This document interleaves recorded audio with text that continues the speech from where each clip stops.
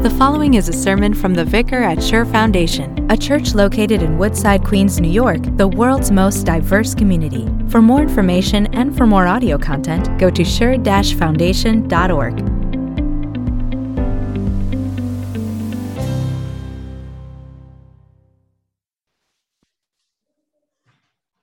and peace to you from our Lord and Savior, Jesus Christ.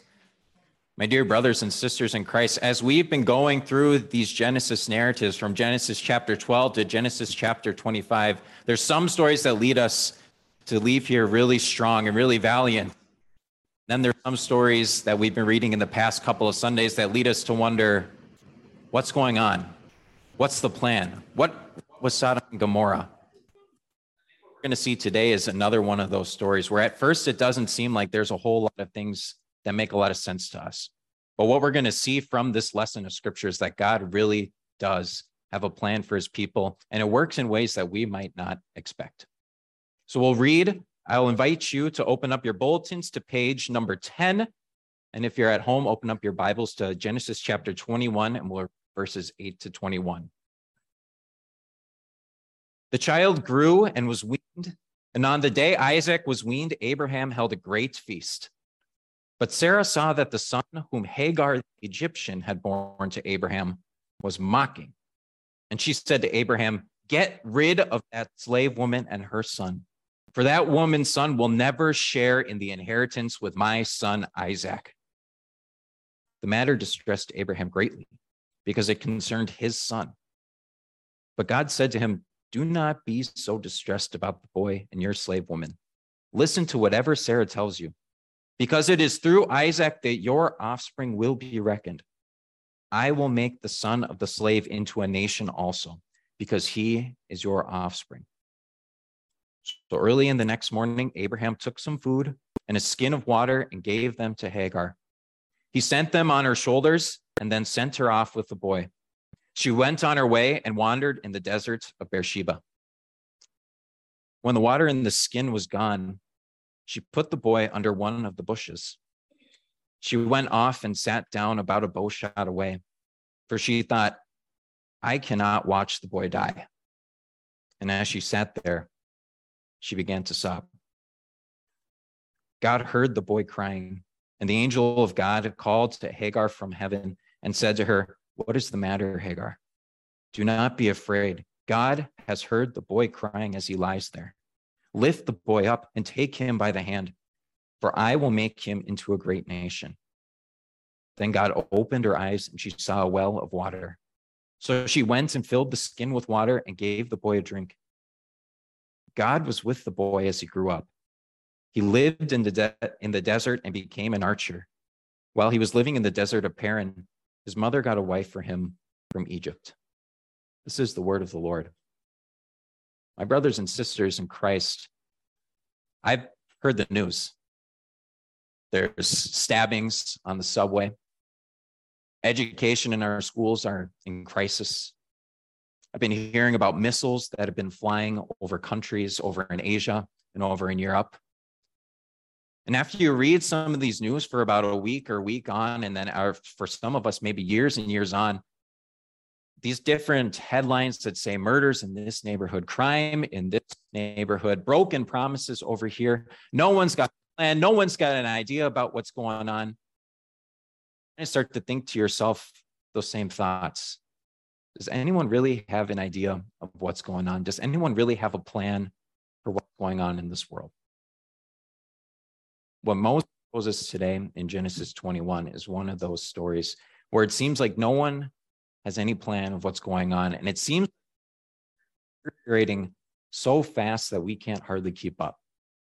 And he shows us a difficult scene at the dinner table with Abraham and Sarah, but also a really disturbing scene out in the desert with Hagar and Ishmael. But what we're going to see today is from these stories, we're going to see that really God has a plan for his people. And the party started out great. The feast was great. The whole family was invited. Everyone had taken their spot. The conversation was lively. The environment around it, the whole ambiance was great. The parents were talking, the children were having fun. Sarah even heard some of the children were laughing over at their side of the table. So Sarah picked up her eyes. She looked over from her plate a little bit to see what the kids were doing. And she was greeted with the sight of Ishmael, this 14-year-old teenager, teasing the boy who's supposed to be the guest of honor at the dinner today. Isaac is receiving all the brunts of the jokes from the always joke-telling Ishmael. You're what we waited for, huh? Isaac, this tiny little father of nations, you're what we waited for. For 25 years, Abraham and Sarah had to wait for you, and this is all you've got. Sarah sees this scene, and she is just absolutely horrified that Isaac is the brunt of Ishmael's always coming jokes. And she's seen this before. She's seen this pattern happening with Ishmael for a while now. So she finally snaps. She turns over to Abraham and says, you need to get rid of this slave woman right now. I don't want to see them ever again. I want these two out of here. Look at how Sarai treats Hagar. If you read in these verses, in verse 10, get rid of slave woman and her son. What Sarah is doing is she is singling Hagar out to being just another slave woman. She's just another person. That person over there, she is one of them. Ever be around us anymore. And we know that Sarah and Hagar have had a little bit of history. We read about what happened in Genesis 16 too. And we can probably surmise that from those interactions between those two, that there's been a little bit of beef brewing between these two for the past decade or so. And that this isn't just a one-time shot for Sarah, that she has thought and said these words about Hagar either. And how she says these affects how Abraham thinks about her, how Ishmael thinks about Isaac, how this family talks about each other and talks to each other. Really, it might just be too simple to say this, but it's absolutely true. How they talk about each other affects how other people think about other people in the family too. Some days I really do hate my family. Maybe that's a statement that you have whispered to yourself before. Maybe that's something that you've shouted to the rooftops so that someone could possibly hear you. For a lot of people in this world, this dinner scene that we read in the scriptures isn't just a one-time occurrence. It might just be a reality for some. And with what we hear about bullying happening in schools, and with what we hear about all the things that happen online with people's self-esteem and self-emotions and how they think about themselves, when they get all this bullying and teasing at school and outside of the home, all they want is to find a little bit of protection at home. But when bullying and when that tease comes from the people they are supposed to trust, you can see how that's a difficult situation. We hear about in schools and education, all the bullying, you would think that kids just want to find some respite at home. But it shouldn't surprise that even in ancient Israel, teenagers were trying to find a way to one-up their siblings, and parents were trying to find a way to make sure that they were still on top. Maybe you guys have seen this dinner scene take place at your own dinner table, or maybe you've seen it happen plenty of times on TV. Maybe it'll happen around Thanksgiving or Christmas time or Easter or a quinceañera or something like that. And you see, and the whole family's been invited. All the uncles and aunts and the cousins are around. The food's been ready. Everything's calm, cool, and collected, just as Grandma and Grandpa had imagined it. It's all fun and games, and the meal is going great. Finally, this family reunion is going awesome, all the way until that one cousin lobs an unflattering comment at another cousin, and then the whole situation deteriorates. Feelings are pushed out, emotions are worn on their sleeves. There starts to be other comments directed at other people. The whole situation deteriorates. Arguments start. Families want to pack up their cars, and families just want to go. Maybe you've seen this situation play out at your own house. Or maybe you've seen this situation play out on TV too. But feelings get messy. Feelings get hurt. And maybe you've heard this one before, but family life is tricky. Family life is difficult. And what we know is that family life is a training ground for faith, for hope, for love, and how people interact with each other. And how we talk about our family members and how we treat our family members, that affects everyone, and that makes an impact. And Sarah shows exactly how she thinks of hers. And she snaps and she tells Abram that she doesn't want to see this slave woman, and she doesn't want to see her son ever again.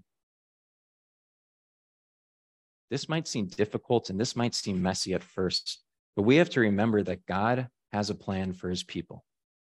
And that included letting this situation play out.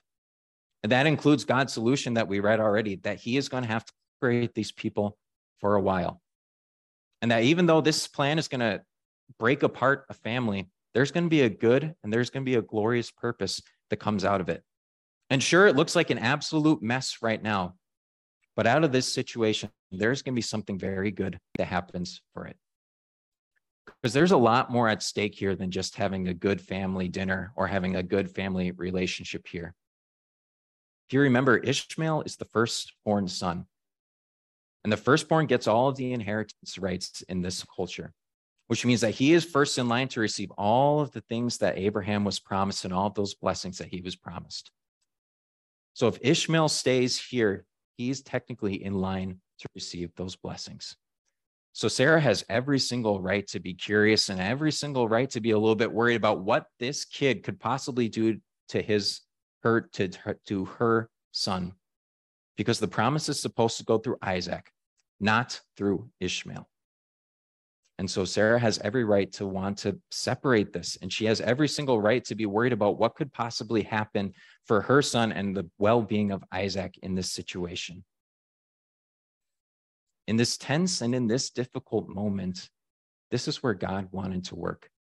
And this is where God wanted to show his grace, and he wanted to show that he had a plan for his people. So he tells Abraham, do it.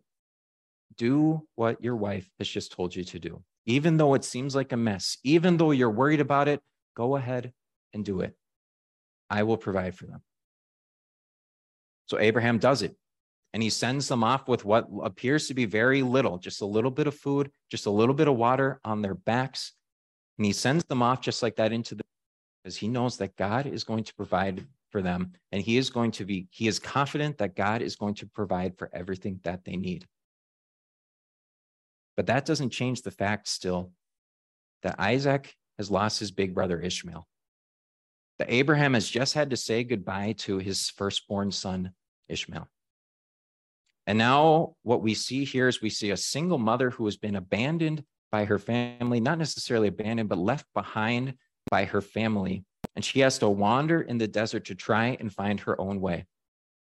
And with the weight of the world on her shoulders and all of her thoughts to process and cycle through about how she found herself in this situation, again, she loses her way. She was supposed to head south, but apparently in this text, it says that she lost her way.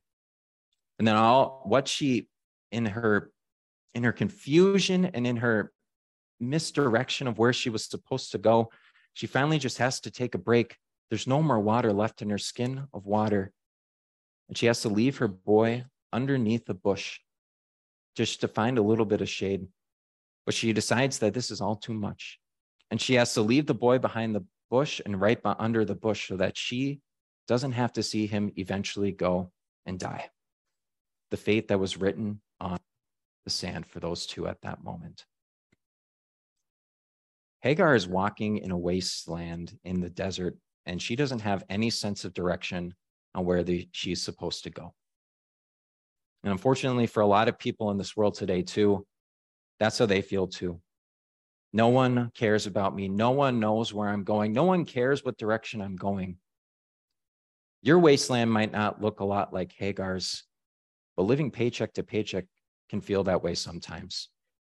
It's dizzying, makes us feel delirious.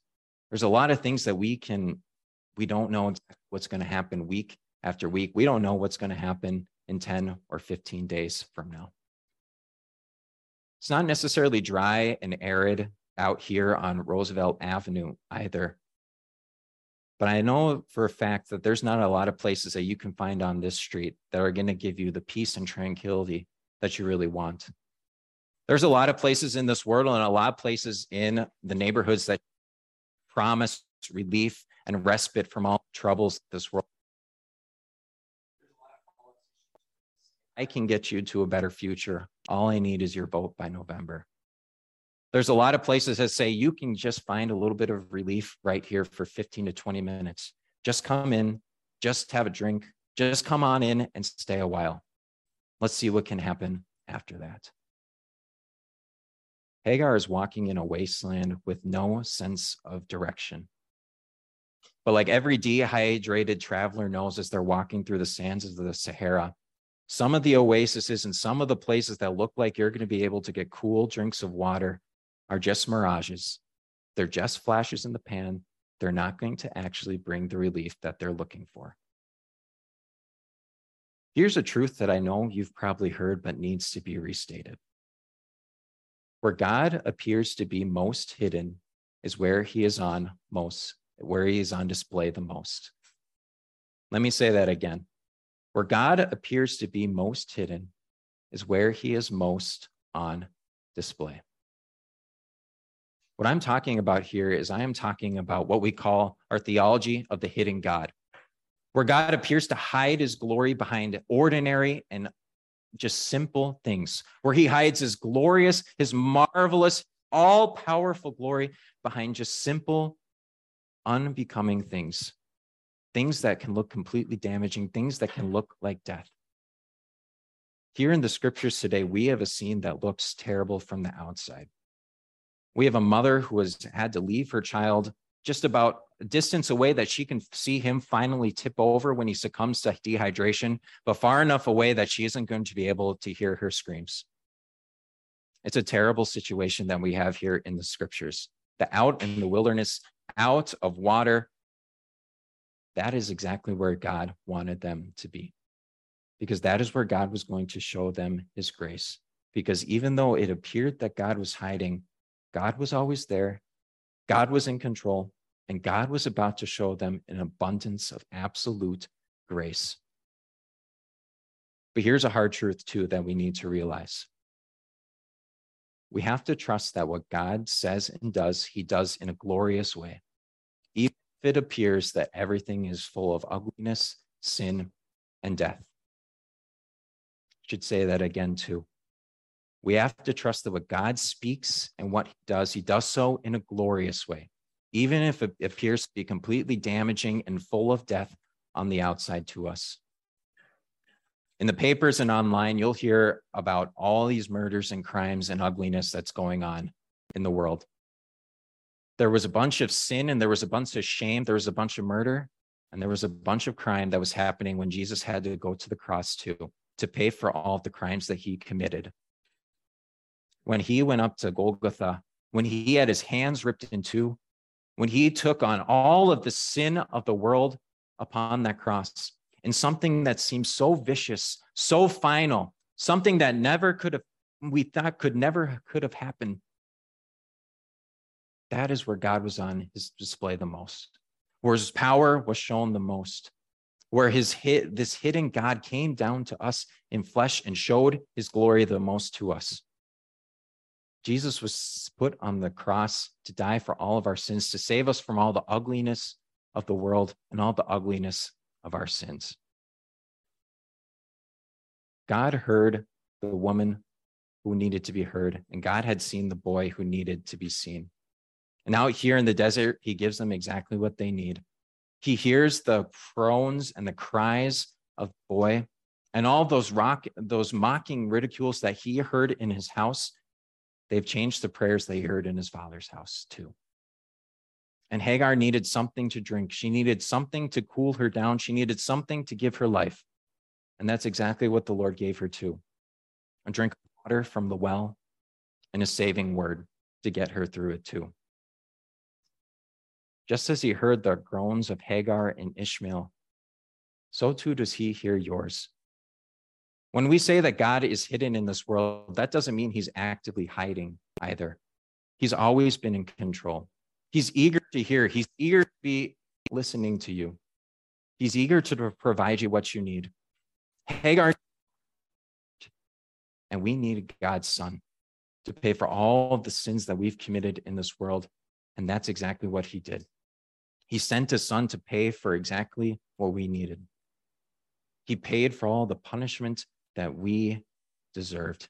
He paid for all of the sins we commit. And that's what God did for us, because that's exactly what we needed from God.